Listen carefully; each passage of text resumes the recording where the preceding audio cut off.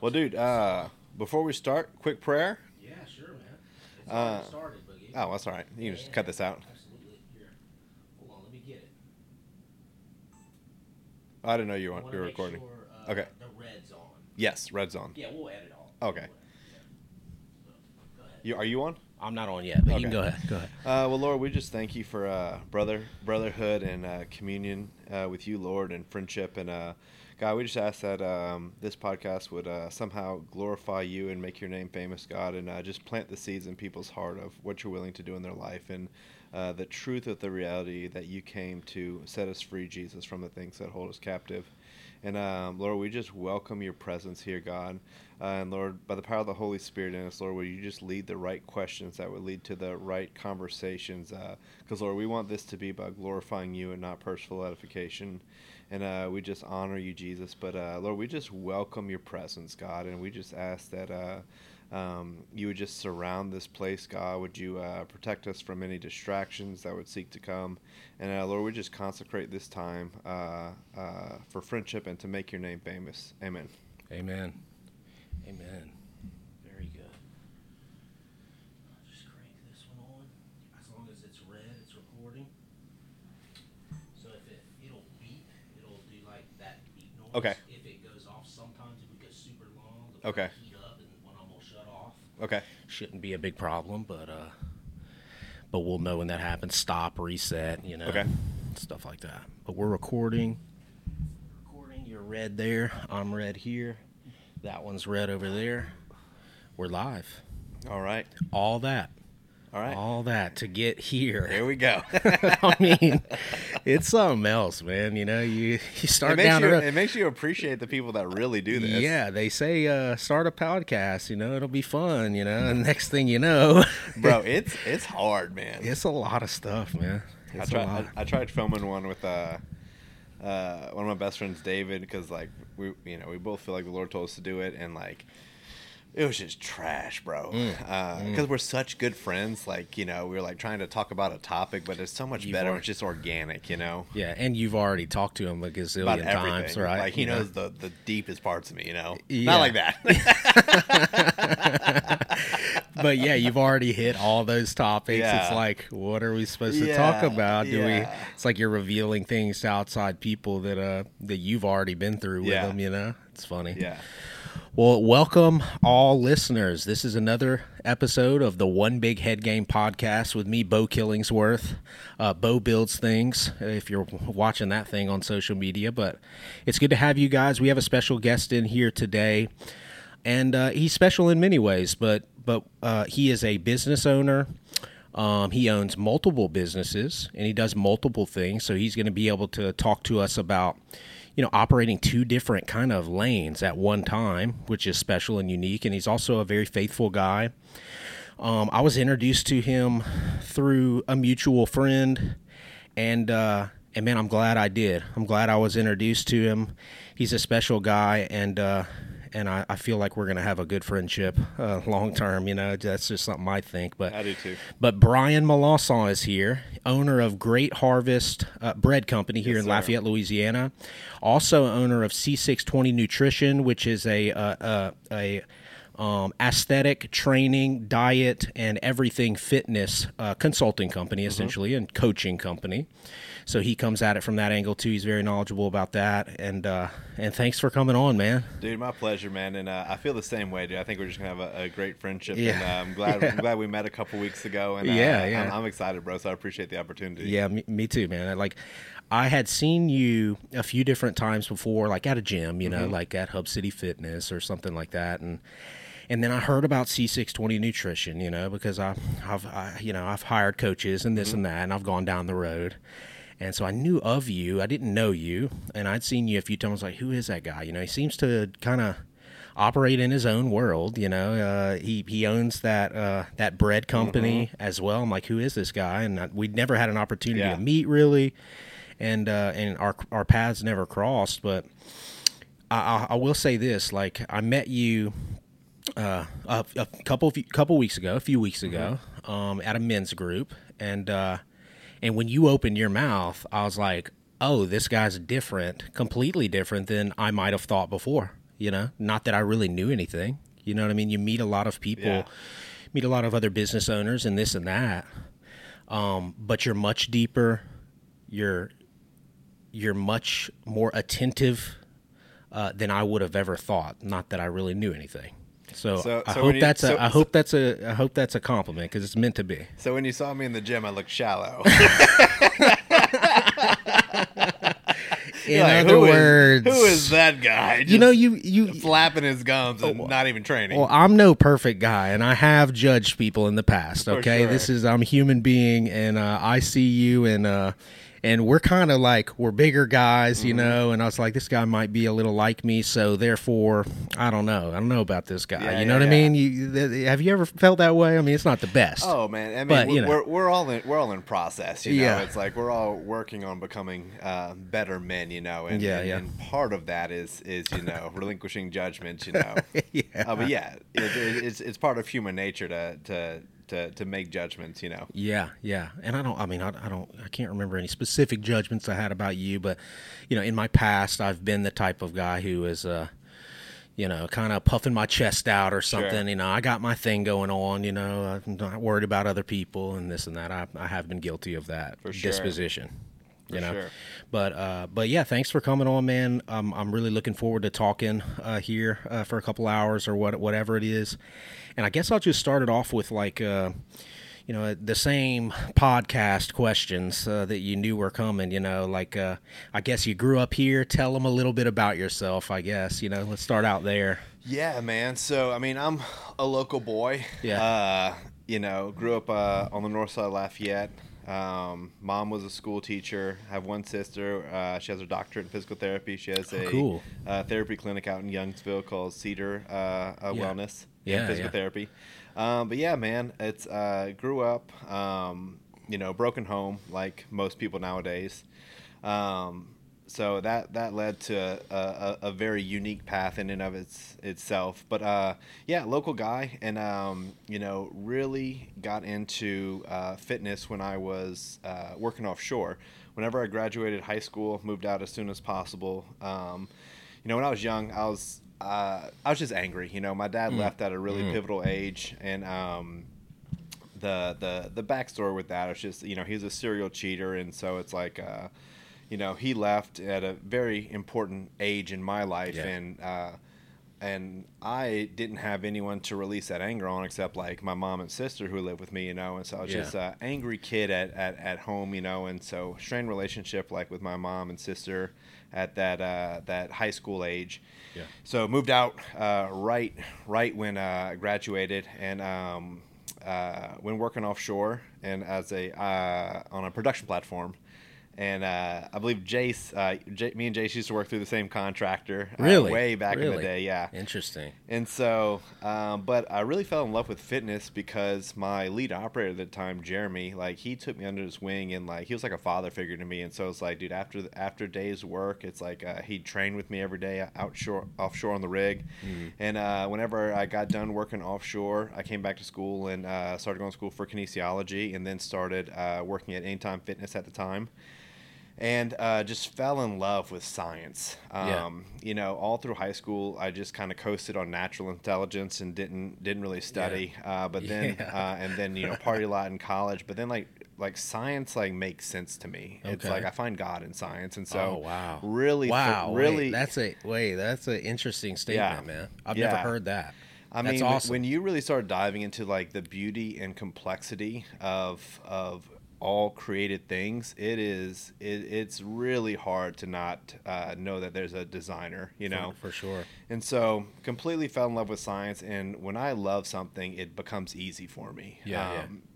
And so through the course of going to school for kinesiology and training at Anytime Fitness, that was like the foundations for me. Mm-hmm. And so I trained at Anytime Fitness for a while, and then my boss at the time, Bobby Hines, he offered me a job in Baton Rouge to go and head the PT program there. So I moved to Baton Rouge for a little while. And during the course of living in Baton Rouge, Bobby was great. He'd always bring in an expert every year for continuing education.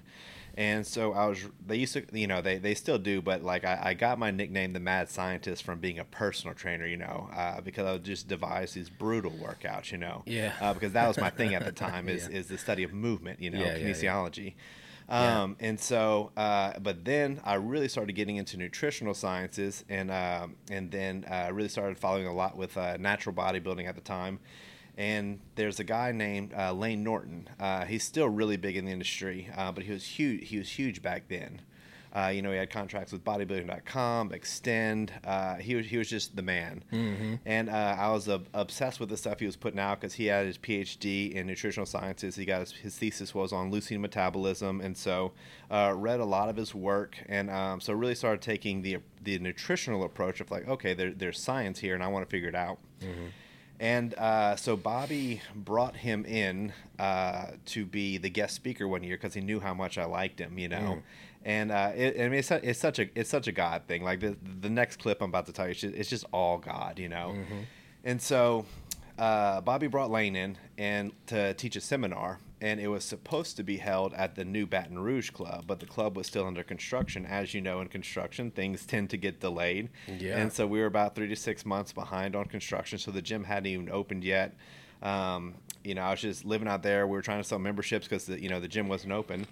And so Lane was supposed to come do the seminar at the Baton Rouge location, but instead we had to have it at the Franklin location that Bobby owned. But Lane flew into Baton Rouge, so me and Lane got to spend just hours and hours together driving, and ended up becoming friends. Then we trained together, then he did a seminar, and we stayed in touch. But just to backlog a little bit, whenever I started getting into nutritional science, like I really dove into the deep end.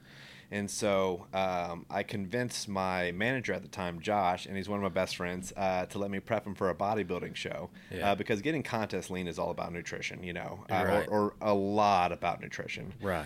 Because whenever you're trying to get in contest shape, the first goal is muscle retention, second goal is fat loss, third goal is like energy balance, Yeah. trying to have enough energy to function, But whenever you're trying to get down to contest prep levels of conditioning and elite conditioning, 4 to 6% body fat for men, for most divisions, and for women, that 9 to 12 range. It's just brutal, but it's all science, Yeah. And so Josh, he let me prep him for a show. Josh got shredded, won his class. The guy who came in second to Josh, that show hired me the next year, and he ended up winning a ton of shows. So then fast forward, Lane came in, did the seminar, and he continued to follow me on social media, and he stayed in touch with me. And he saw that I took a science-based approach to things, and my clients were getting shredded. And he emailed me one day, and he's like, listen, I have so much influx of clients, I can't handle it all. Would you want to be on my preferred coaches list? Yeah. And I was like, dude, I'm honored, and absolutely yes. Yeah. And so he put me on his preferred coaches list. And then, but the thing that, like, the real God moment was Lane did a video on metabolic adaptation that ended up getting like 500,000 views at the time.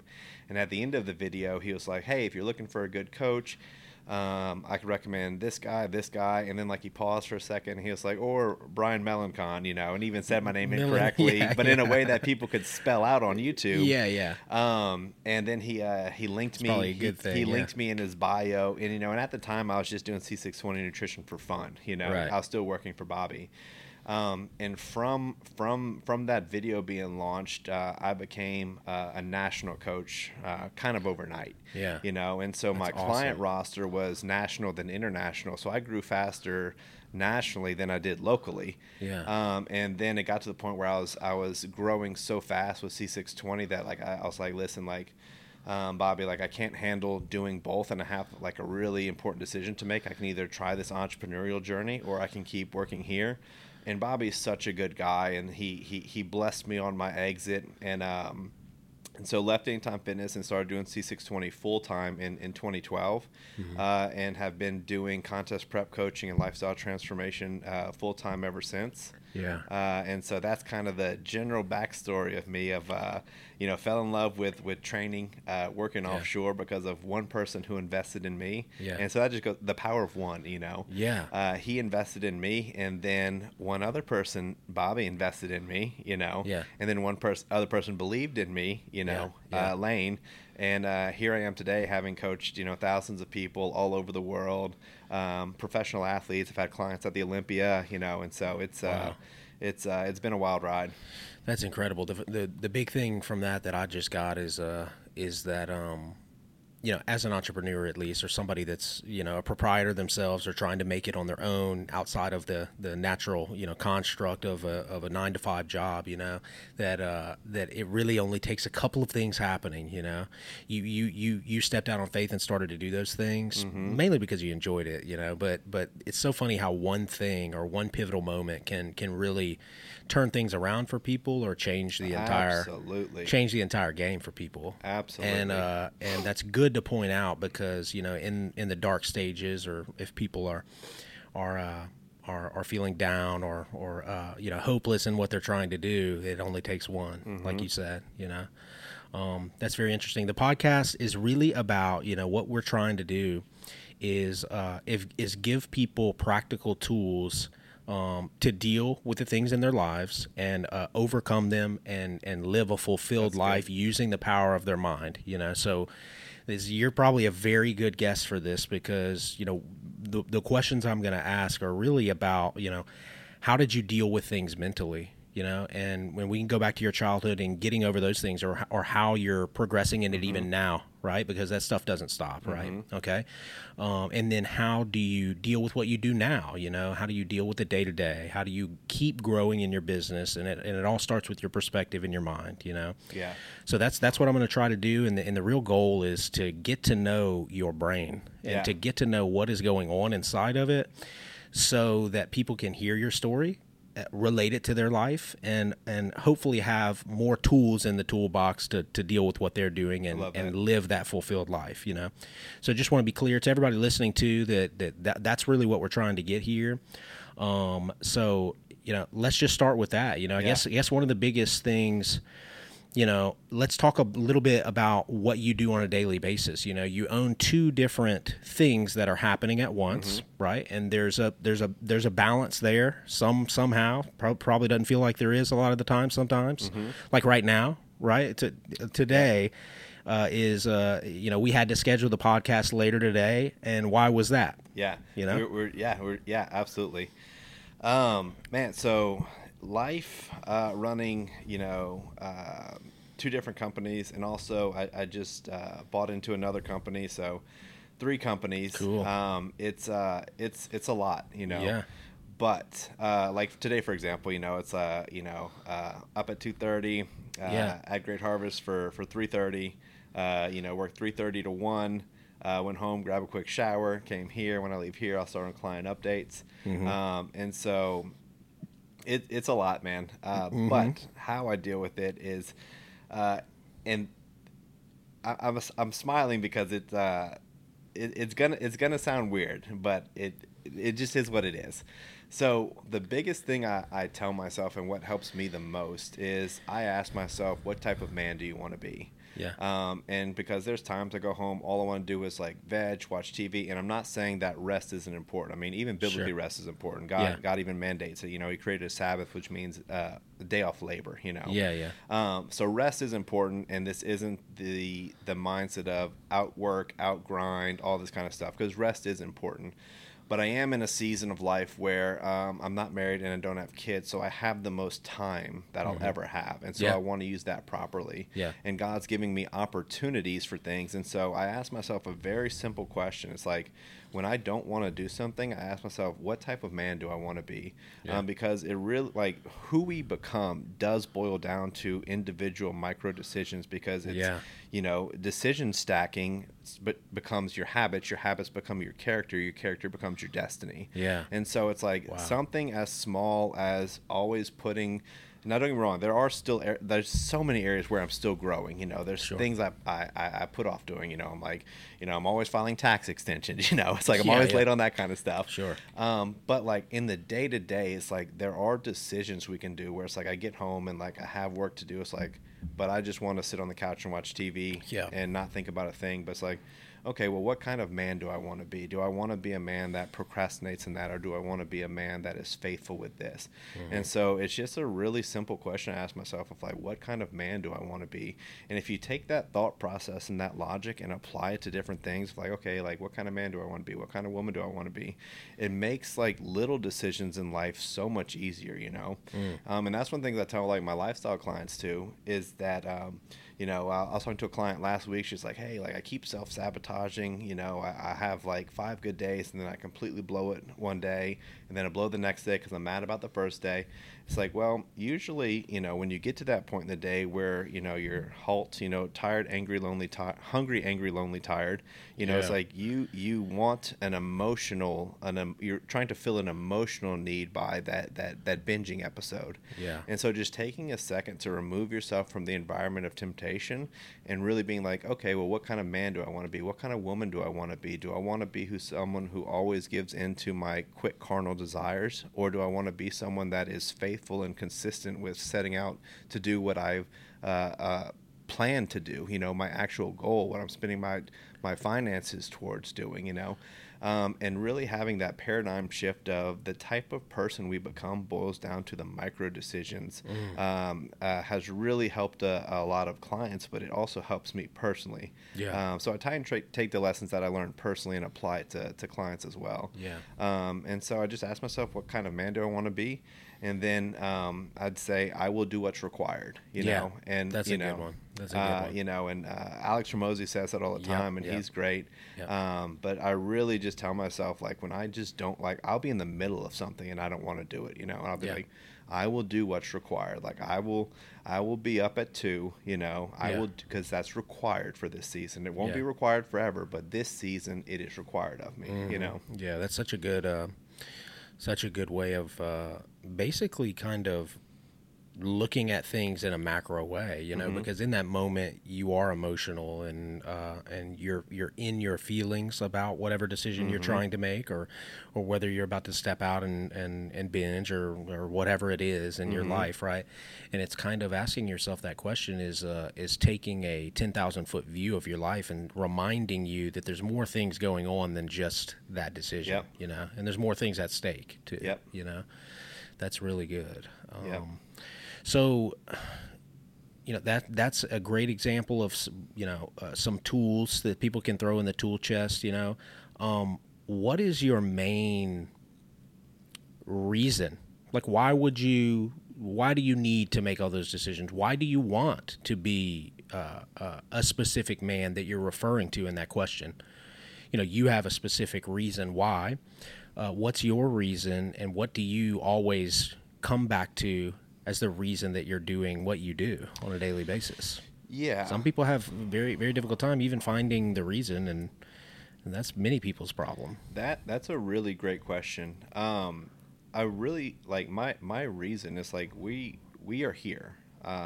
This life is a vapor, It's like, dude, it's like, I'm sure we can both like remember back when we were like 10 and it seems like yesterday, It's like, and the older you get, the faster the years go by, but it's like we have this moment in eternity that we are on this planet, and like when we leave, people will not remember the money you make or any of this stuff. They'll remember like what impact did you actually leave, like what's the legacy you want to leave behind. And, as someone who is a man of faith and a professing Christian, it's like God's very clear on how to treat the poor, the widows, and the orphans. And I feel like the Lord's put a calling on my life for business, to create finances, to fund those things.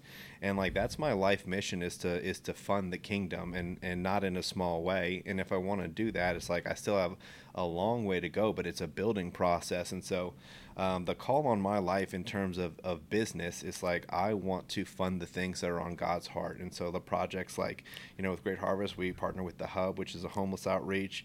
With my supplement company, we partner with A21 campaign, which is they work on fighting human trafficking all over the world. Outstanding. That's through Christine Kane. She founded the organization. And so it's like, those are things that are on the Lord's heart. It's like people that have been oppressed and abused, the poor. And then I'm working on starting a nonprofit as well with my best friend. And so it's like taking care of God's people, because again, it takes the seed. And I don't need the fame or notoriety or whatever, because all that, like, if you get your applause on this side of heaven, that's all you get, you know? And so we try and do a lot of stuff like in private behind closed doors just to please the heart of God and actually take care of people. Because that's the mandate of Christians. It's like go into the world and represent Jesus well. And look how Jesus treated people. Look how he treated the poor, the widows, the orphans, the prostitutes, you know? And so from the business perspective, like that's the calling on my life, is kingdom entrepreneurship, to create kingdom wealth, to sow back into the kingdom. And then on a personal note, like what my why for the things I'm doing for personal development is because I want to be the line in the sand in terms of like my family's generational curses. Like infidelity runs rampant in my family, and like at some point someone has to step up and cut it into that stuff, so your kids don't have to pay the price for your cowardice, you know? And so like there's generational things that I want to set forth and I want to end, starting with me. And so, but before I get to the point where I have a wife and kids, like I have to develop the character first. Like the blessing doesn't precede the character. Like God wants us to develop character in secret, so when we are promoted or we are blessed with other things like a wife and family, that we don't misrepresent him from a higher level and fall from a higher level. And so the things that I'm doing with my personal life, that is about character development, to draw a clear line in the sand so my children don't have to deal with the same things that I did. My children don't have to deal with a father that's unfaithful. You know, my wife doesn't have to deal with a husband that's unfaithful and promiscuous. And so, but becoming a man that walks in purity happens long before the marriage actually happens, you know, because people think that struggles with lust and pornography will end once you get married and you quote unquote have access to, you know, sex because you're living with your wife. But that's not true. That it's a heart condition that you have to deal with. And so what I'm doing in singleness, and what the big focus of like our men's group is about, is becoming better men, is allowing the Lord to refine our hearts in the secret place as men and bringing our brokenness before him so he can heal it. That way we deal with things in the now and not keep pushing down the line things that were never supposed to be passed down. Wow. When did you start developing this mindset, that everything that you just described? You know, it's not necessarily a mindset, it's a faith, it's a walk. It's a walk in your faith, obviously. But you know, I as an entrepreneur, or you know, if you want to call me that, I as a businessman, whatever, struggled earlier in my career with focusing on the wrong thing. It got quiet. I think the AC kicked off. Yeah. It got real quiet. I was focusing on the wrong things. You know, I was focused on money, probably because I didn't have any, you know, to be honest with you. And I got caught in that trap, and I was like, I got to do whatever it takes to make money for myself, my family, all this kind of stuff. But I always looked at other people, and I was like, there was very faithful people that were blessed with wild success, enormous amounts of money, you know, and they seem to be doing the right things, and they seem to be living a faithful life, you know. But I kind of got to a point where I was like, you know, I see so many bad people who've been blessed with money, or they got money, or they got resources and these kind of things. And I kind of looked at it and I was like, how do these guys, you know, achieve a level of success like that? And kind of reconcile what they're doing with their walk and with the Lord. And I was kind of messed up, to be honest with you. I was really messed up in that whole thing. I didn't know where I was. I didn't know what to believe, because, you know, I've always been a guy that just is trying to better myself, and I failed at so many different things, and I just keep going, you know, and I just take it one step at a time, you know. But that was one time in my life that I think your perspective on that situation might be kind of unique, because, you know, we're guys that, you know, when you own a business, you're moving around a lot of money, right? Like if you own a significant business or you have those kind of resources, you move that stuff around, and it's kind of unique. Not a lot of people are privy to that world. And I just want you to talk a little bit about that, you know, about money, what specifically? Just money, and how you view this whole business thing as a Christian, you know, because at the same level, every time your business does well, you know, the money and resources and whatever it is coming to your team, you know, and what do you do with it, and how does that really? How do you think about that? Yeah. So Money. Let's talk yeah, money and yeah, Christianity. money's great, man. Yeah, yeah. And yeah, I actually love this topic. I guess And boil it down to that. Yeah, yeah, you touched on something that you were struggling with when you were younger. That said, not well, that long ago. how are these evil people so full of wealth? Yeah, it's And tough. and we have to remember that, like, just because someone has money doesn't mean they're blessed by God. Yeah. Like, the Bible clearly talks about that. Yeah. Like it rains on the just and the unjust, and Yeah. just because people have money doesn't mean it was from God or it was got Right. from godly means. Yeah, yeah, for It's sure. it's like it's like a slavery. It's like Mm. that was money. Begotten by one of the most vile means you can have, by abusing another human being. It's like, and it's like, those plantation owners weren't blessed by God. They were walking in wickedness, Yeah, and they yeah. grieved the heart of God, Yeah.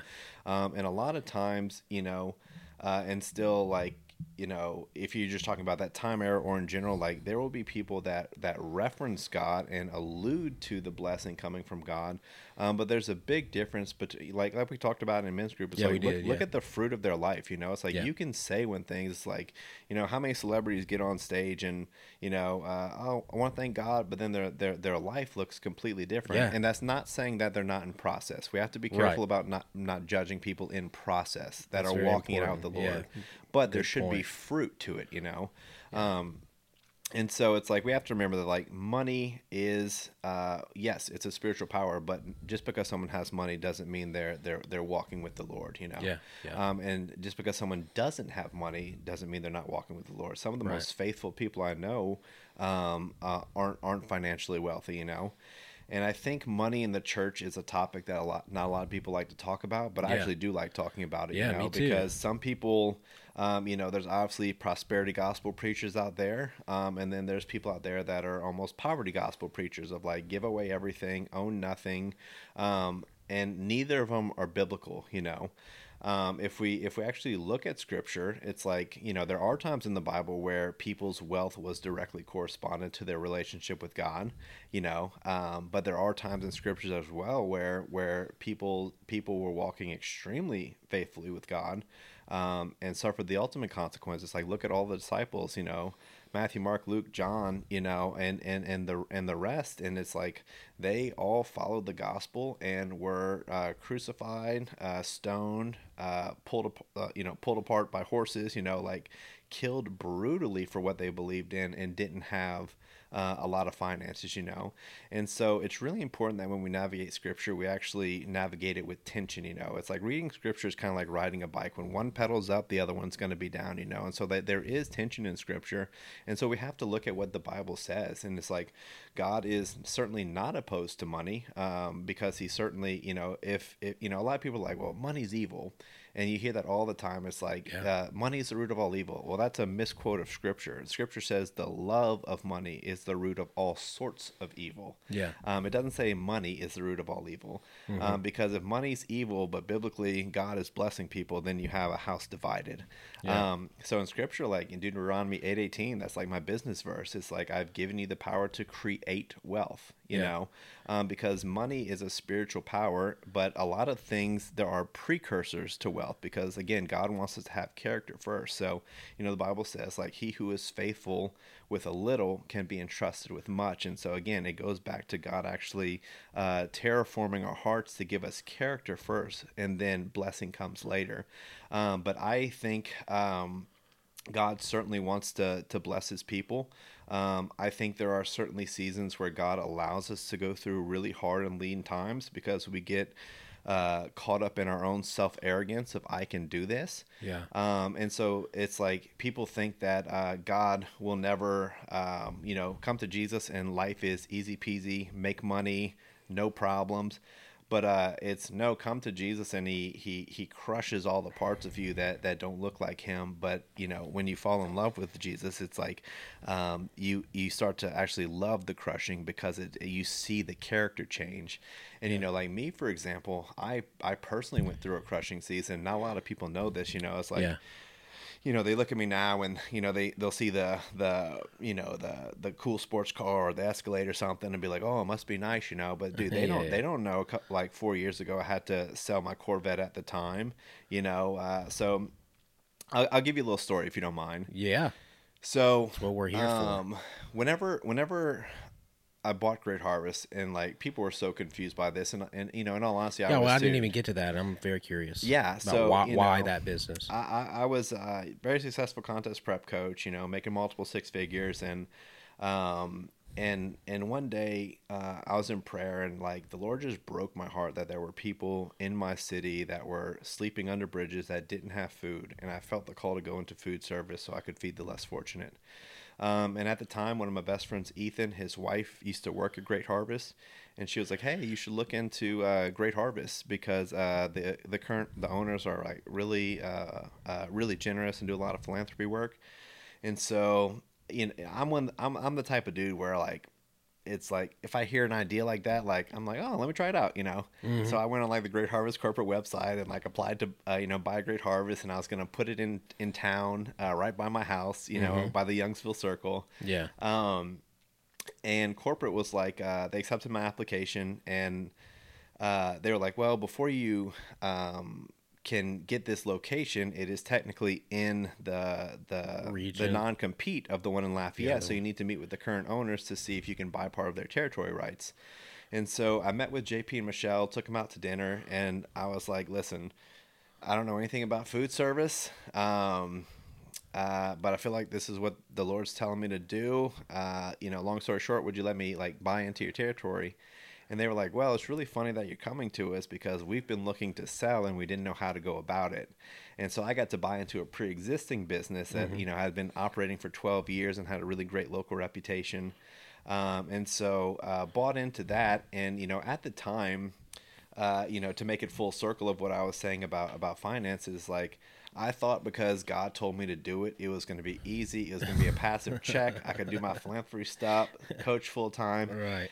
And, bro, it was the hardest 4 years of my life. I went from, make a ton of money with coaching to having to self-fund Great Harvest to keep it open for a few years. Spent like $300,000 of my own money just to keep it open, went through COVID. Also just like emotionally, went like the second year owning it, I went through like a really bad breakup that like wrecked me for like a year, Yeah. like one of those breakups where like you think about it every day. Yeah. And so it was emotionally hard, it was spiritually hard, it was financially hard, and I got to a point where I had spent all my extra money from coaching just to keep this place open to make payroll.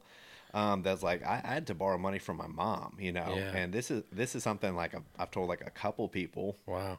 And I remember she was at my house, and like I don't know, had like you know how it is when you have payroll. It's like owning a business, people think you just have all this money all the time, so your bank account can have 40 grand in it one day, then your lease hits, your SBA hits, your payroll hits, your vendors hit.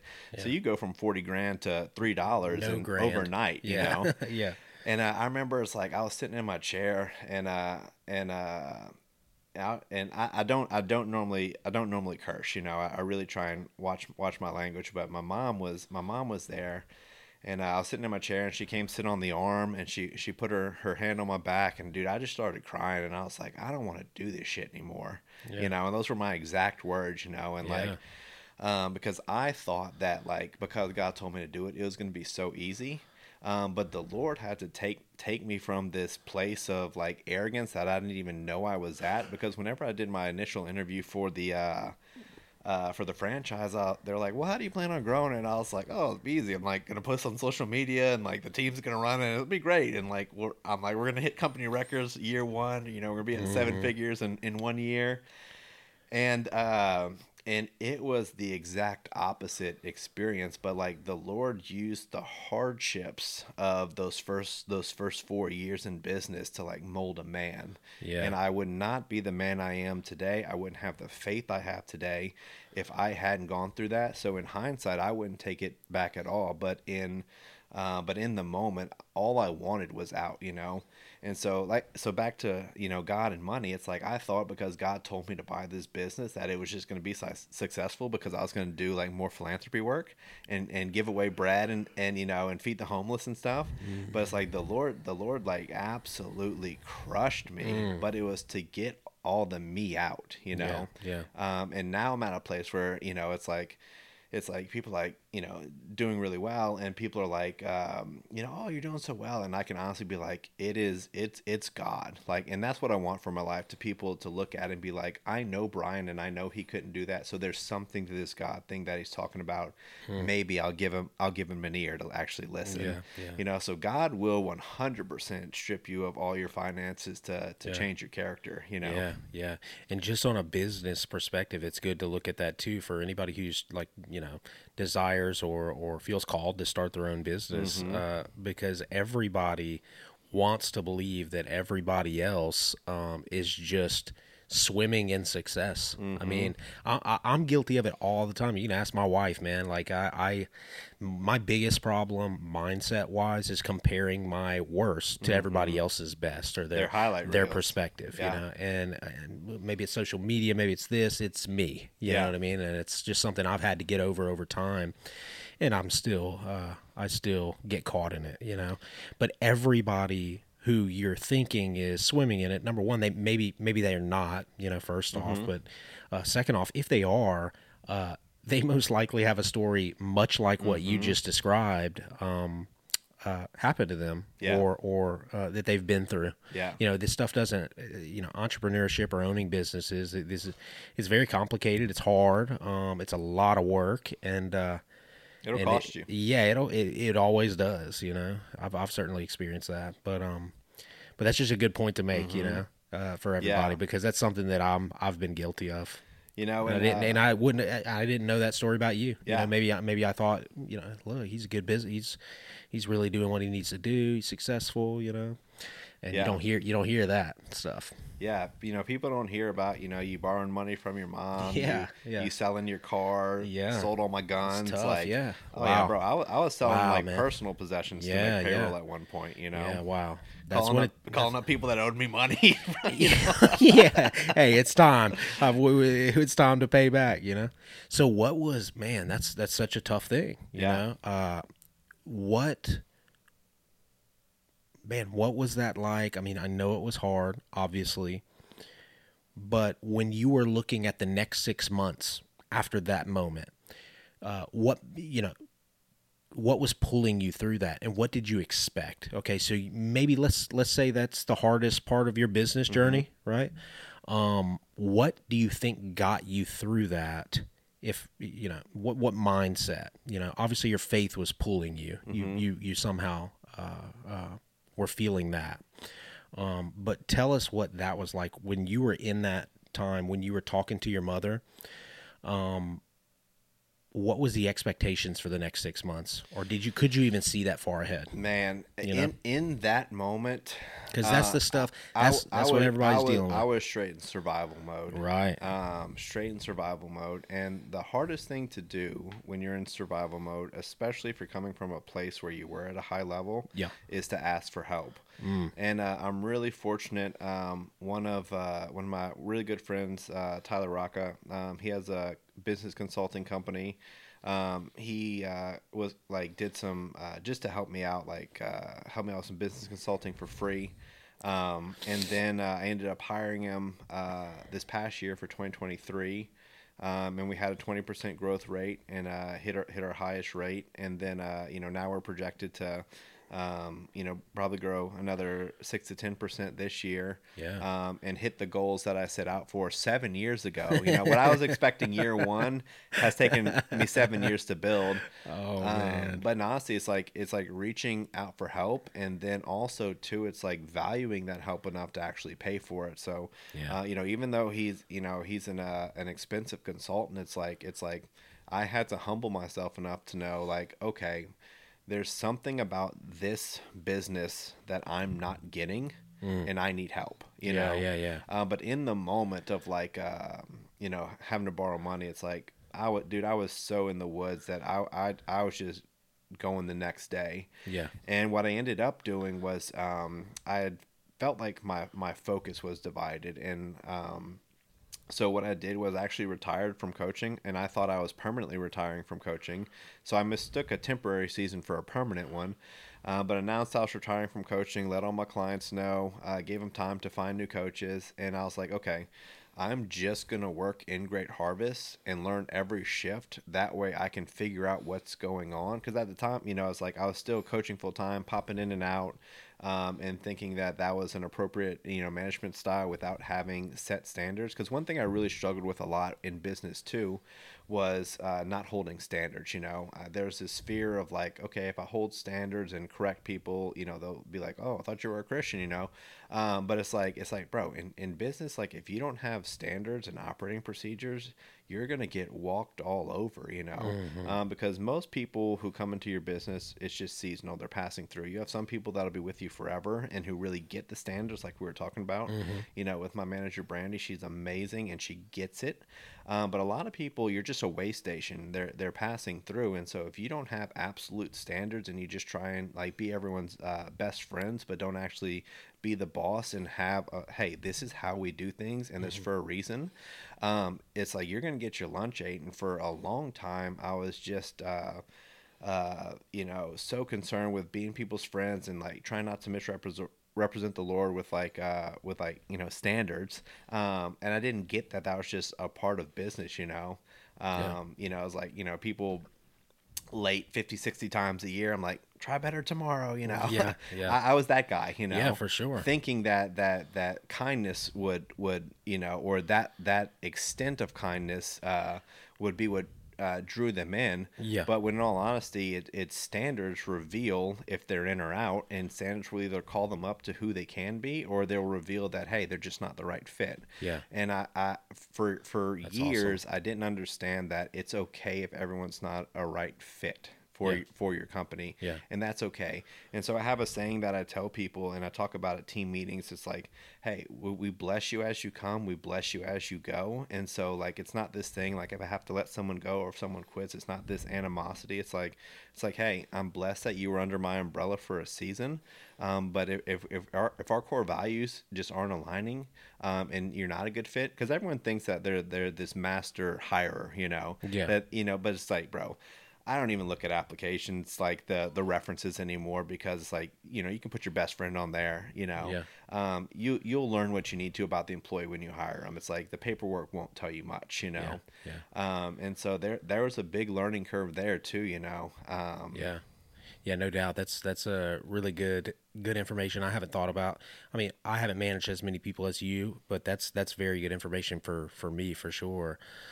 Because I have that tendency too. I have the tendency to want to build social credit with my employee or people that I'm working with. So if they see my kindness, that will rub off on them. Yeah. So somehow, everything will get better or something like that. And there is a way to build social credit, but not at the expense of your company, because if you mold your standards for one individual, you don't even realize it, but you're actually affecting the whole team, Yeah.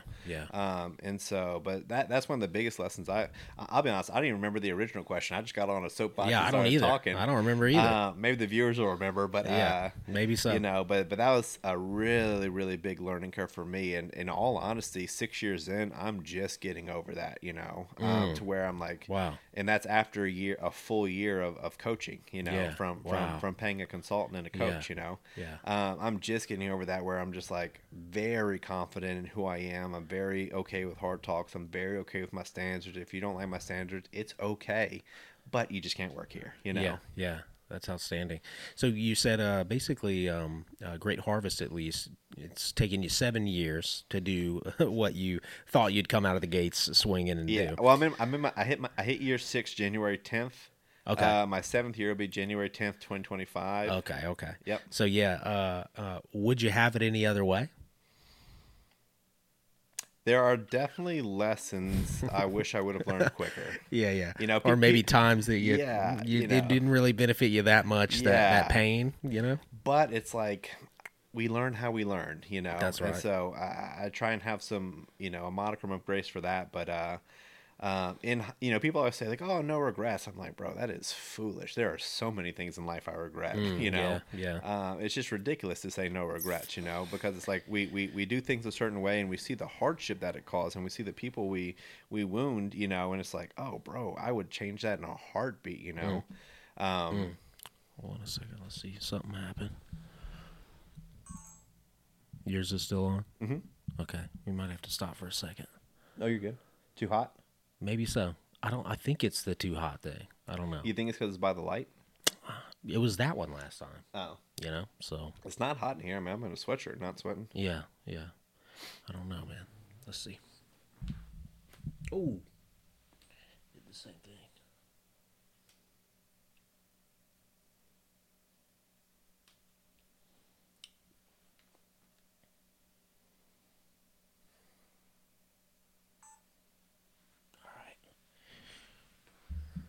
Right back at it. It might turn off again. They usually they'll go another 20 minutes. You want to swap that one? No, we'll see. We'll let it ride. Yeah. If it like shuts off. Is it like a power saver setting? It shouldn't be, because these are continuous power adapters. Yeah. So it's bringing continuous power to it. So it's usually like a heat issue. Or like a screensaver setting? No. I don't know. What were we talking about? Let's see. What was I? Oh yeah. Yeah, no regrets. Yeah. Oh, yeah. Yeah, so I would say, would you say that it's more appropriate, rather than saying no regrets, to say, yes, I regret some things that happened or that I was responsible for, but I'm not going to dwell on them and crush myself daily. Absolutely. So as to remind myself of all those things on a daily basis. So yeah, we all have those micro regrets. Even those people shouting, "I don't have regrets," they have regrets too. Absolutely. We're all human beings. So you would agree with that. Maybe it's the true lesson there is just to not allow those regrets to crush you going forward, and to not let them define you. Because that's the nature of forgiveness. Where you don't hold offense, and people don't really realize, but like, man, you have to forgive yourself of some things too. Yeah. And part of forgiving yourself of past mistakes means you don't hold it over yourself and lord it over yourself, because if you do, it wasn't true forgiveness. Just like in an argument with someone, if you're constantly bringing up the wrong they did, you actually haven't forgiven them. You may have said it with your mouth, but you haven't in your heart. Yeah. And so it's like, there is a big nature to this, that an aspect of this where it's like the nature of forgiveness you have to apply to yourself as well. Yeah. So there are tons of regrets I have, but I've forgiven myself of them, and I've been forgiven of them. And the hope is that I learn my lesson and don't have to retake the test. Yeah. That's really interesting. I don't think on all the podcasts we've done, we've ever really talked about regret like that. Mm-hmm.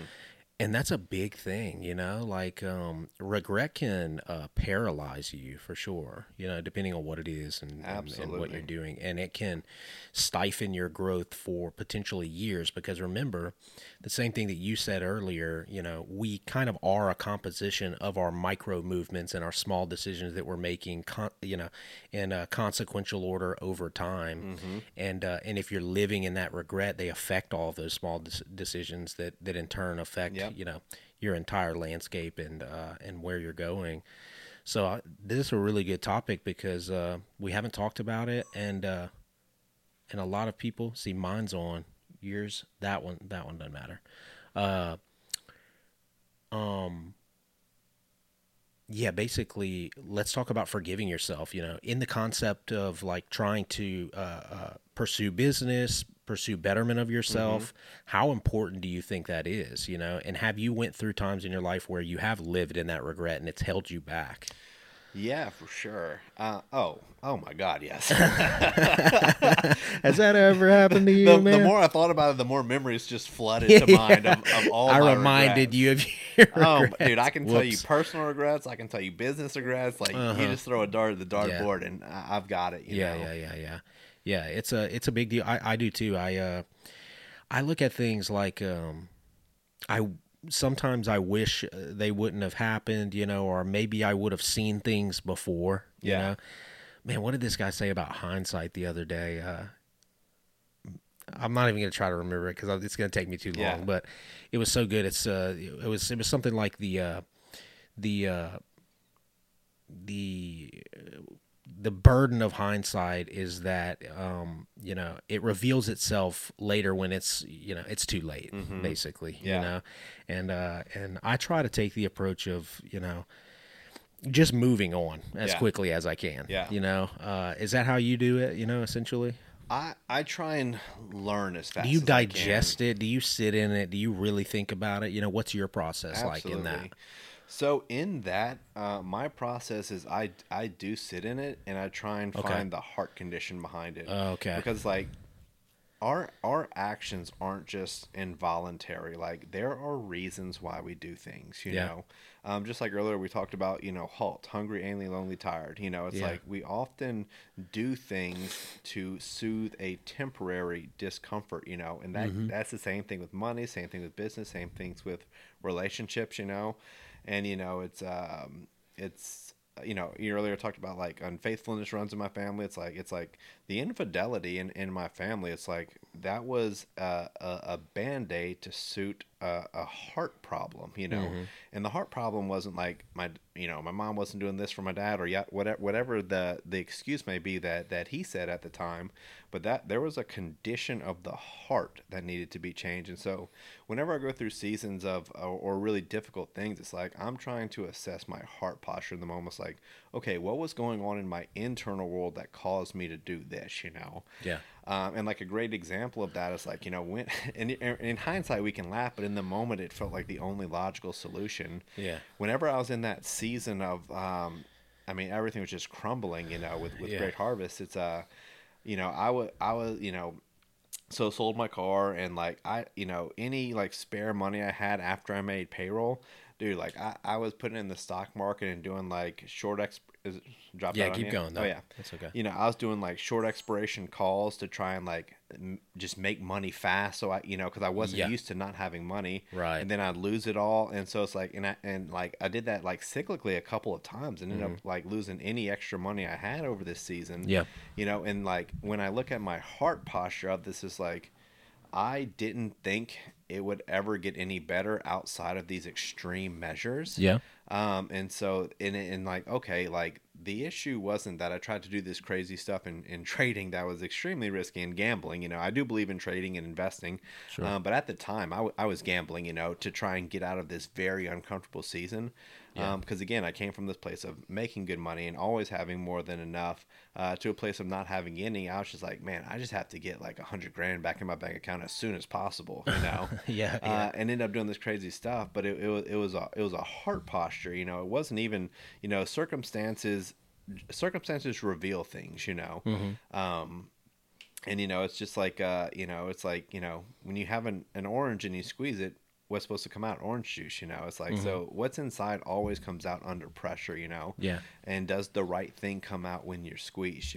When you're squeezed, does God come out? Yeah. And in that season it was anything but like I was in such a bad place that even as a Christian, it's like I wasn't even like pursuing God for the answers. I was just like, because I was like, man, I'm a failure. I screwed this up. I have to get myself out of this. And so like I wasn't even like praying for heaven's solution on this. I was like throwing up Hail Marys like, God help, but let me go do some short expiration calls on Halliburton. It's like, I know. Let me take out a personal loan to short the market, and the market rockets up, and now I'm 20 more grand in debt, Yeah. That's so funny. And that's a real story, by the way. Yeah, that's hilarious. I've lost grabbing whatever. I've lost so much money in the stock market from trying to get out of a bad place. And the ironic thing was, all the money I lost, if I just would have saved it, I would have been fine. Yeah.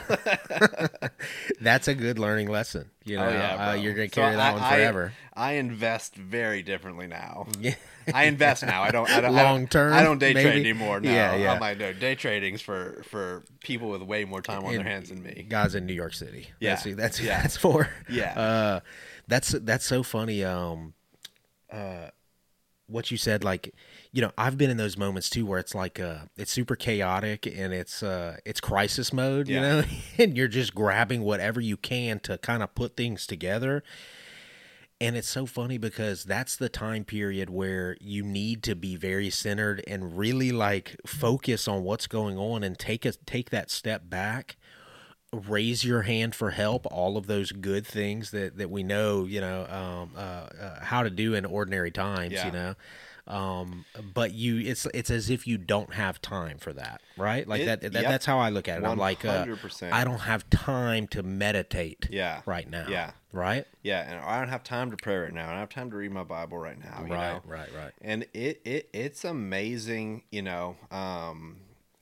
circumstances don't change you, they reveal you, and it's amazing what pressure and hard circumstances will show you about yourself, Yeah. And in that season of life, the pressure showed me junk, Yeah.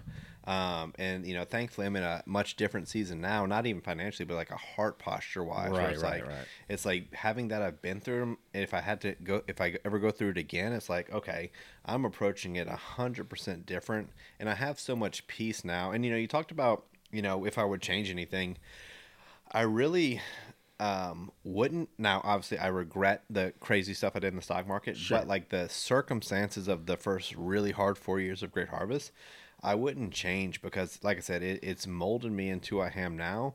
And also, God, I never missed payroll. God carried us through that time, and now I just have such faith that I'm like, okay, like God really, I know this was from God, and like even in the moment I didn't feel like it was from God because it looked so bad financially, but like looking back, I'm like, I never missed payroll. Like I never had to, I was never even late on payroll. And so it's like God carried us through that, through the extremely hard first 2 years, and then COVID hit year three with 2020. Yeah.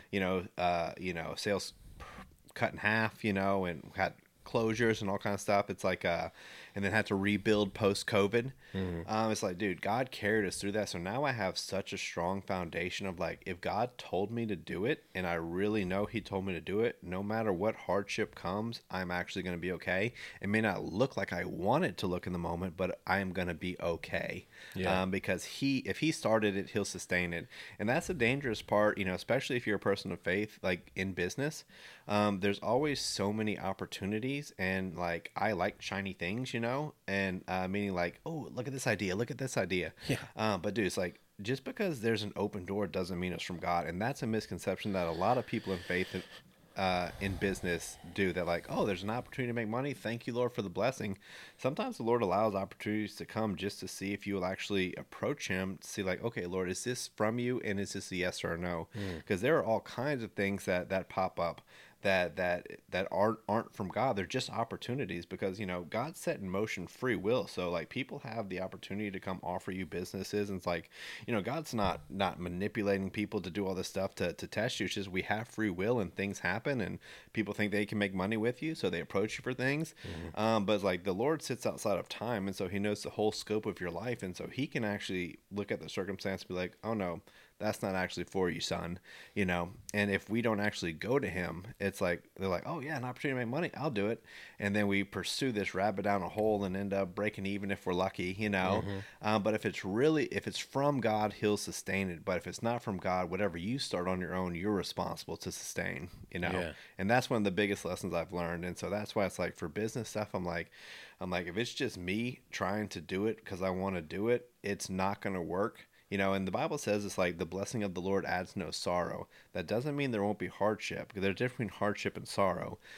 But oftentimes, I'm sure you can attest to this, it's like things that we pursue on our own, looking back, that we didn't actually get God's yes on, Ooh. they were sorrowful, Oh man, I can attest to that 100%, man.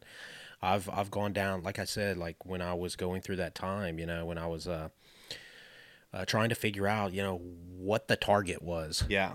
What I was doing, and the world wants to give you the targets, they say the target is money. Yep. The target is, luxury. Yep. The target is, selfishness, Yeah. essentially.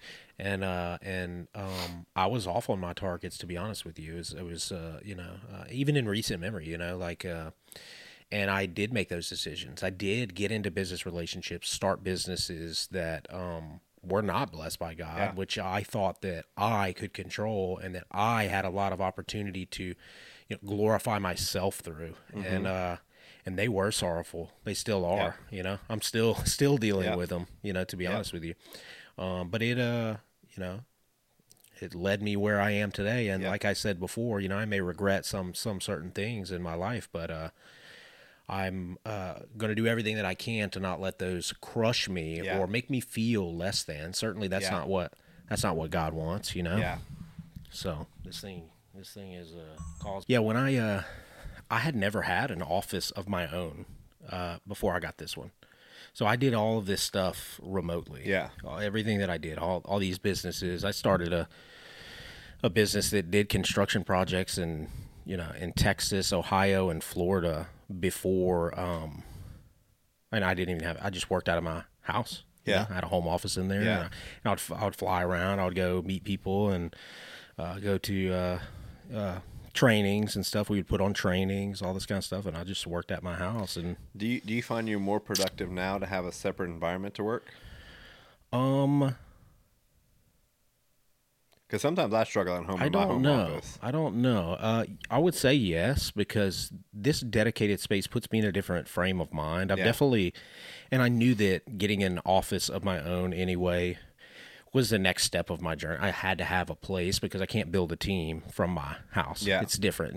I'm not just a freelancer. I'm trying to build teams and build people around me. So I knew that if I was going to do something on my own, or regardless, even if I, kept consulting with other construction companies, things like that, I was going to need another space. But it's definitely different having the separation, because I don't even have the home office anymore, which is good. Yeah. Because it really does create the separation.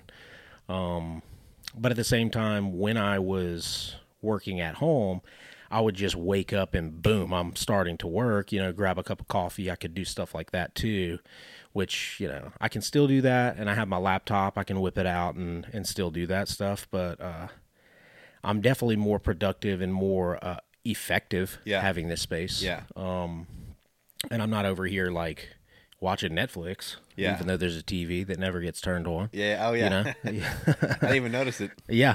It's mixing in the background. But yeah, so I definitely feel more productive. I'm definitely in a completely different business space, having a space. You know what I mean?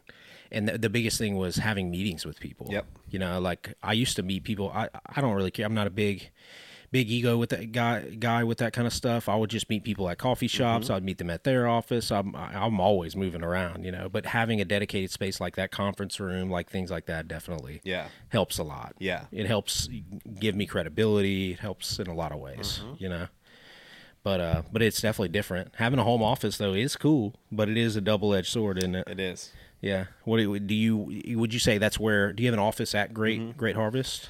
So like back there? We have an office in there. It's like a broom closet office. Right. And then I have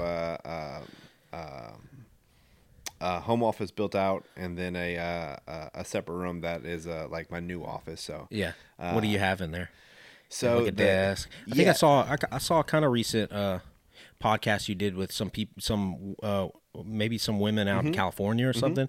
Is that your office? Is that the one? Yeah. So that's actually the room I built out to be my podcast room. I think you had a mic. Yeah, but I mounted a TV in there and to run my computer to. And I like the big screen so much more than my actual office, which is an iMac. Even though it's a big screen, it's like a 27-inch. But like having like a 40-inch computer screen, I just work better. Yeah. And so, dude, I haven't even been in my actual office in like months. Yeah. And so I've been using the podcast studio as my office. So that's what I was saying. Like I have like an actual office, and then I'm like, then an office. Yeah. It's cool too when you start messing with the podcast stuff and the mics. You feel more capable behind the desk. It's like you have cameras, you have this, that, the other. Yeah. It's something I never. Shoot, man. Before I started down this path, for a longest time, I wouldn't even use an external monitor. I would just whip, and I think that's a blessing, to be honest with you. I would have I had a 15-inch MacBook Pro, and I'm a whiz at my computer. I'm very good, and I'm very fast, and I think that's why. because Yeah. I never was like dragging stuff or keeping things open, like Yeah. was super clean with it. No, bro. I would keep it. Oh, as I'm working, like I'm closing stuff out, I'm opening it up. You would have an anxiety attack if you left up here. You got one of those with like one tab and then it's just 1,000 tabs Yeah. open. Oh, bro. God, I would close that and start. No way. So be it. If there's websites, I gotta say, if there's websites I wanted to open and I want to go back to, I'm just gonna start over. I'll close it down. Oh no, I'll forget what I had open. I will. I'll be okay with that. Yeah, That's how you do that. You have to be okay with it. Nope. That's funny, man. Oh, bro, you would have a full blown panic No, attack dude, if you saw my computer. I'm super tight with that. I can't. You'd be like, "This is why it's so slow, bro. You have 18 programs open." I'll show you mine. Like we'll pull up mine, and there'll be no more than 2 to 3 windows open. Oh wow! Even though I've got, and I have like my browser, whatever I'm using, which is usually Safari or something like that. I have my browser organized. Did you know you can do that? I'm gonna get you to show me after the podcast. I'm gonna show you. Okay, all right. Yeah, I will. That's pretty cool. But dude, like just off the top of my head, I have Excel open, Word open, Safari, Chrome, Loom, Slack, Zoom. Oh my God! Why do you keep Zoom open? Well, that's where I take my consults through. Yeah, and I guess you do it a lot. I guess. Yeah, but then like I just forget to close it, Yeah, and right, so right. it's just always open. And then each like Safari has like 2 windows each with about 5 tabs. Yeah. The double Safari, like 2 different Oh, internet yeah, bro. browser windows. I did that. And I got Chrome too, because that's where I do where I do my gosh. coaching through Chrome. Oh gosh, through sometimes Google like Drive, yeah. when you click a link and it opens another one rather than the browser that I'm using, Uh-huh. I use it temporarily, and I'm like, I just have to get rid of it immediately. Yeah. I can't do it. So whenever I'm sending my client updates, I record through Loom and send video feedback. Yeah, I've heard of Loom. I downloaded it one time, but I great. never really used it. It's awesome, bro. Yeah, it's where you can kind of video. It like picks up your audio. You can talk about what you're seeing on screen, and it basically creates a video of it. You can have it record just you and your screen without you, and your voiceover. It's awesome, bro. That is cool. That does sound cool. Seems very useful. But every time I send one, and I've also have WhatsApp open too, because I send the videos through WhatsApp. That's right. Yeah. And but every time I send one, it reopens a Safari window. Oh, and so so it's all. Why does like you and Jace? Why is it WhatsApp? Why do y'all use WhatsApp rather than? Is it just because it overloads? Like because you have so many people, you need a separate application rather than like text message things like that. Is that really the reason? No, so Is it the downloading it all the time? yeah, so for me, it's an organizational thing. Like I have all my clients in WhatsApp. That way, we can text, and it's revolutionized. Loom and WhatsApp have revolutionized my time management with coaching, because I used to do everything through email. And like I used to do everything through Word documents and email the Word documents. Now every client has a Google Drive folder, all their trainings there, their nutrition there, their update spreadsheets there. And so I open their update spreadsheet, their pictures, do everything I need to do, record a Loom, and then just put the link right in WhatsApp, and then they get a video reply from me, as opposed to like me sending them a written out email. Right. And so, dude, it keeps everything just in a tight little space, and I only use WhatsApp for clients, and so it's like I know like work is here, and I don't have to be checking email all day long, So it's more just to separate it out. Efficiency for me, for sure. Yeah. Is there guys in the industry that there's guys like coaches that coach the coaches on all these processes? Like for sure there is, right? Yeah, oh yeah. Like the organizational, like this is how you do online coaching. Yeah. So, Jace is part of this group called TRM, Trainer Revenue Multiplier, and it's not a business that teaches you how to be a coach. It's a business group for coaches, and that was like the biggest benefit I got out of it was like the organizational and efficiency of doing this. Because prior to TRM, I didn't have Google Drive. I wasn't doing Loom. I wasn't doing WhatsApp. And so they coach you on other things too. But for me, just that organizational cleanup revolutionized my business. You know? So that like TRM, it's like it's a coaching group for coaches, but it's not like how to be a trainer. Right. It's not like that. It's it's how like, to operate the business of being a trainer. and then they do like they do all kind of other stuff in their program. But for me, that was for sure the gold and well worth the money. Wow, cool. Interesting. I figured there are, these businesses are getting built out, and coaching is becoming a big There, business. there's always someone that's who is where you want to be, and that's who you want to learn from. Yeah. Interesting. There's a lot of flack on social media for people selling courses. Have you felt that? Have you seen that? In construction, there's some big time gurus out here, trying to guru shame. Yeah. You heard that in your business? I've heard the term, but man, I'm so disconnected from all that kind of stuff, dude. I'm just in my lane. Yeah, that's a better place to see. I just see it because I'm doing all the social media stuff. That's one of the things that, man, it's kind of hurting me a little bit because I'm trying to make sure that all of these clips, all this media is getting out. So it always pulls me back into the applications, Yeah. And I end up getting in it, more than I would otherwise, because before I started doing this, or before I started doing content in general, I wasn't that big on social media. I would prefer, I don't like to share everything of my life. I don't want to do that. I envision I want to keep things private. Yeah. I've kind of grown through that to a certain extent, but it's definitely these apps pull me in, and I find myself scrolling, and I'm like, oh my gosh, and there's so much unhealthy stuff. It's tough, man. It really is. Social media is very tough. Yeah, we end up talking about it on every episode. Yeah, I mean, it's tough emotionally. It's tough psychologically. It can become consuming. It leads to comparison. There's also a lot of net positives, but for sure, there's a lot of dangers in it too. It's it can eat up your time.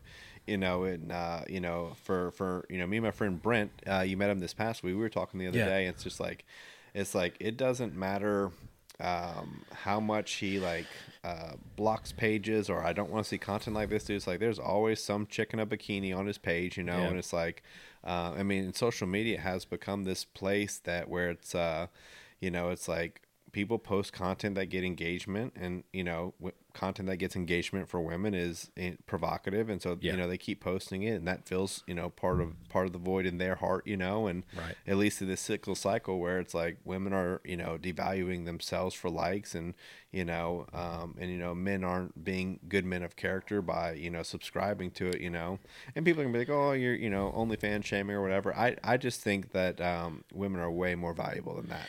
Dude, I've said it very openly about that.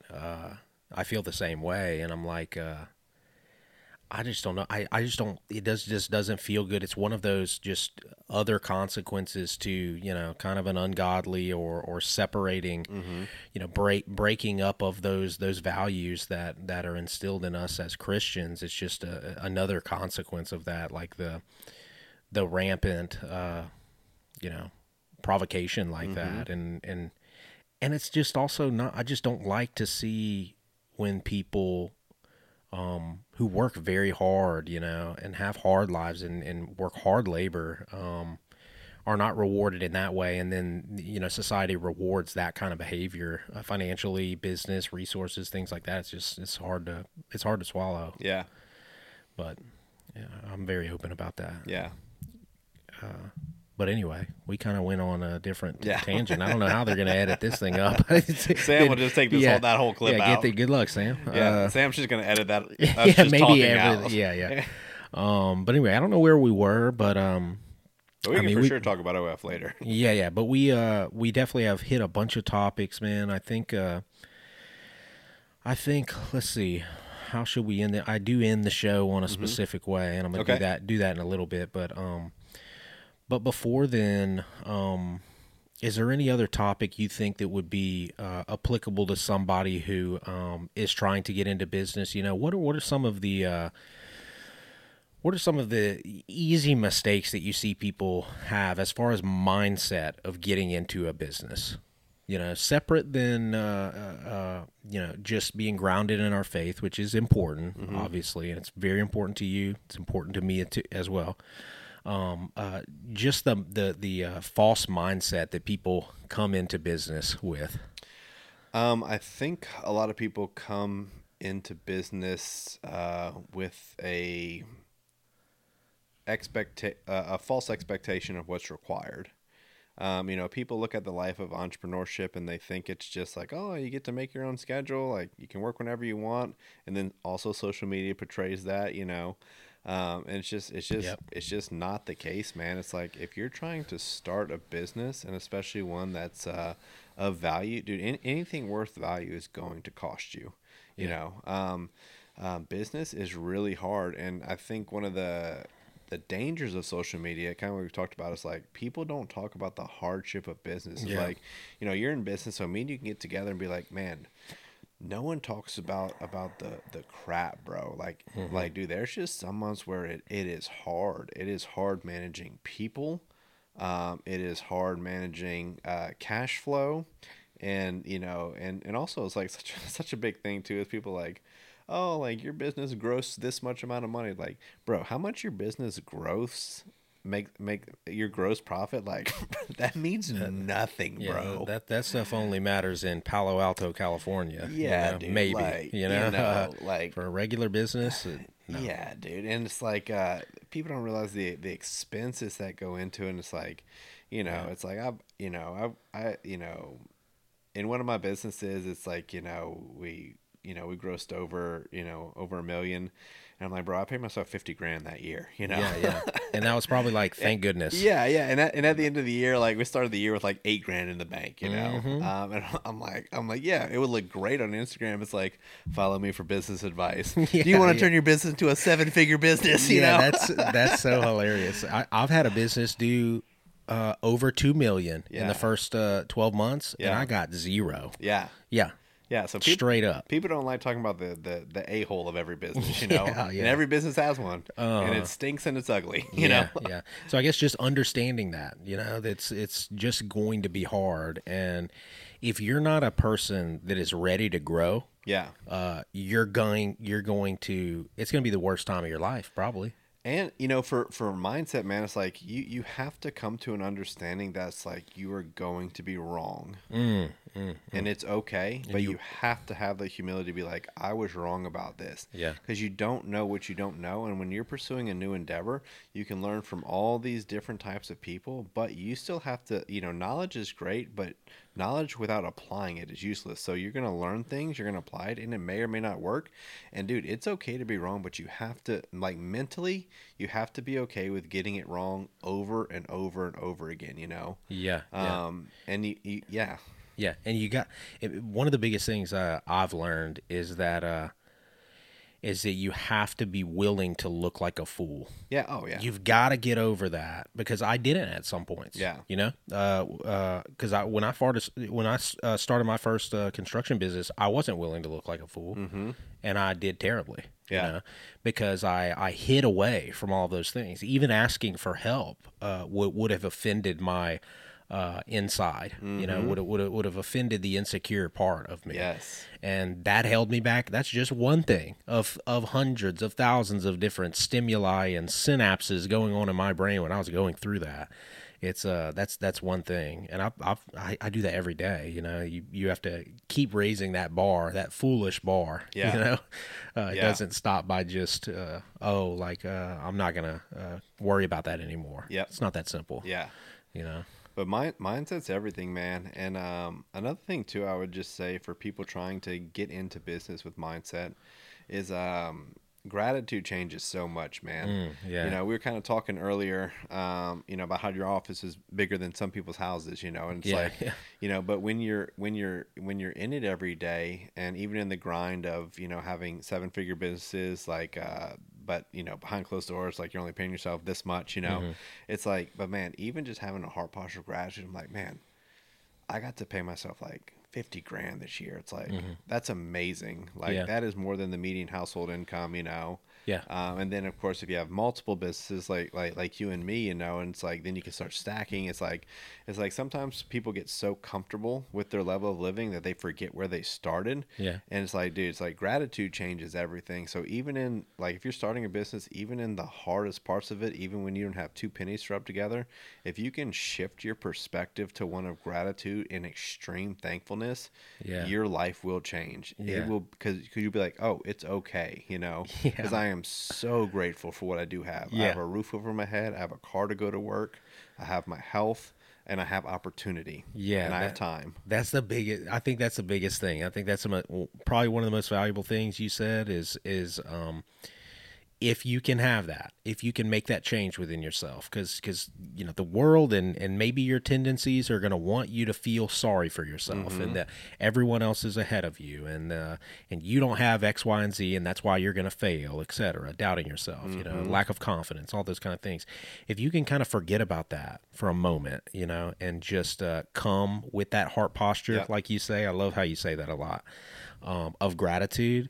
It really does change everything. Absolutely everything. Everything about your life, everything about your personal life, everything about how you perceive your business and your relationships and all of those things. It's just, I think that might be one of the biggest things you can do to change your life. Even when you have the worst day, it's like, man, I'm thankful that I made it through. Yeah. You know? Yeah. Because you've already made it through 100% of all your worst days, you know? Yeah, that's for sure. None of them killed you yet. No, we're both still here, you know? And that's something to be happy about and something to be grateful for. And there's always something, you know, like I was thinking yesterday, I lost a guy who I wanted to hire, you know, I'd mentioned that earlier. And I was down on it. I was like, oh my gosh, like that would have changed things or this or that.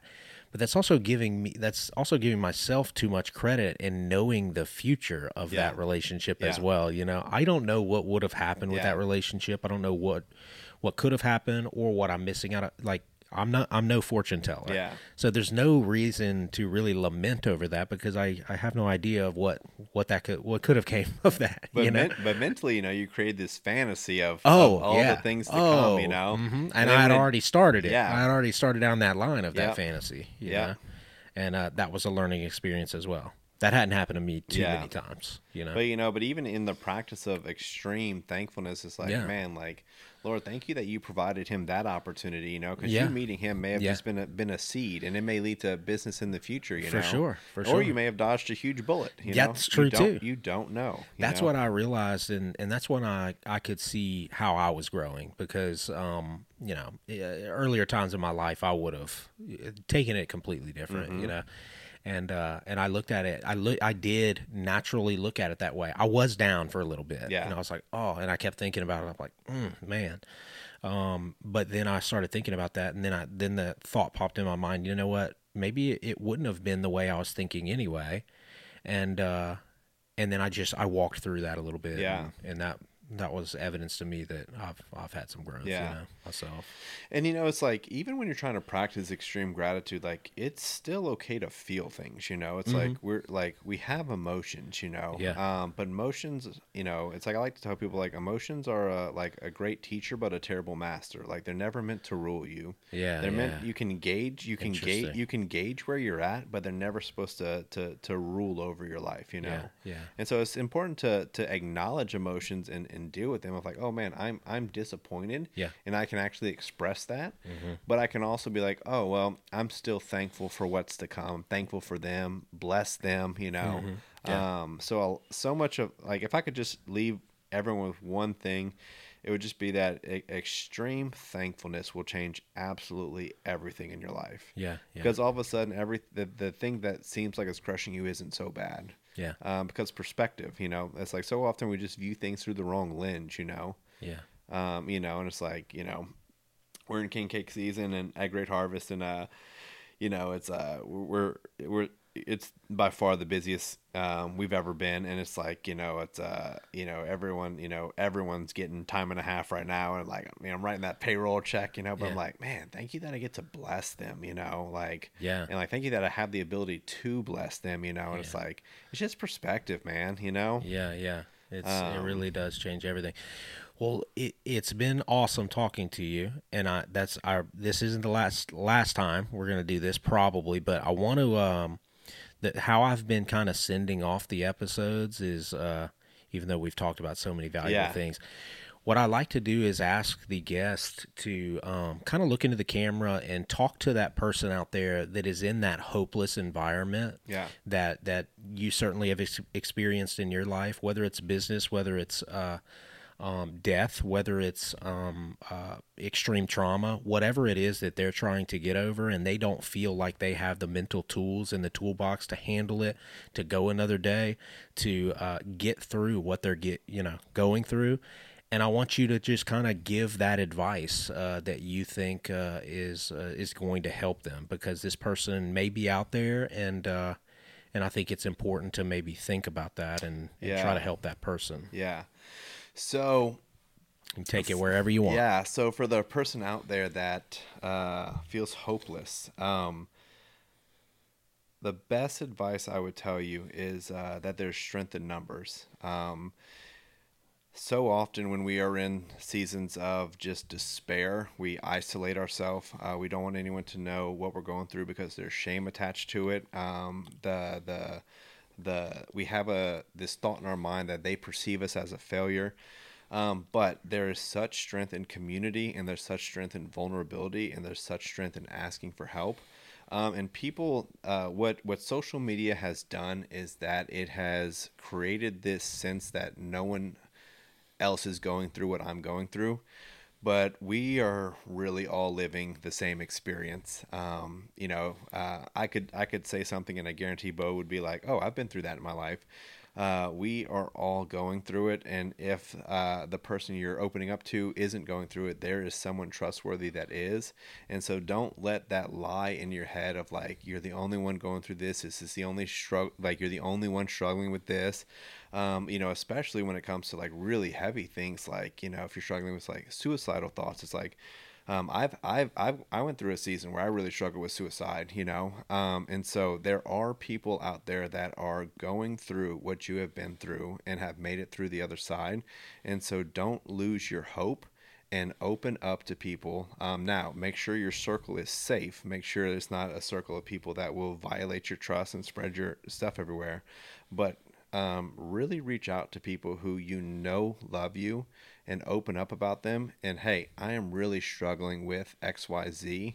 And sometimes you just need to talk about it, and just talking about it lets you know that it's going to be okay, and it's actually not that bad, and it can reorient your perspective.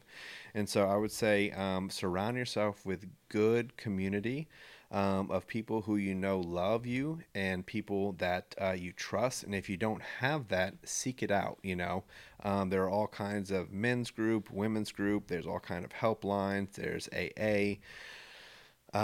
Reach out for help, because there's strength in numbers, and you're not alone, and your problem is not unique to you. As harsh as that sounds, your problem is not unique to you, and there are people that have walked through it and made it out the other side, and that can pour back into you. Because you want to surround yourself with people who are overflowing and have been through where you've been, because you're not full until you're overflowing. And so surround yourself with people who are overflowing that can fill your cup. Yeah. Outstanding, man. That was awesome. I appreciate it. Yeah. And it's been great having you on, man. I appreciate it, man. It's been a blast. Yeah. We'll sign it off, man. We'll see you guys next time. Again, this is Brian Melancon of Great Harvest Bread Company and C620 Nutrition.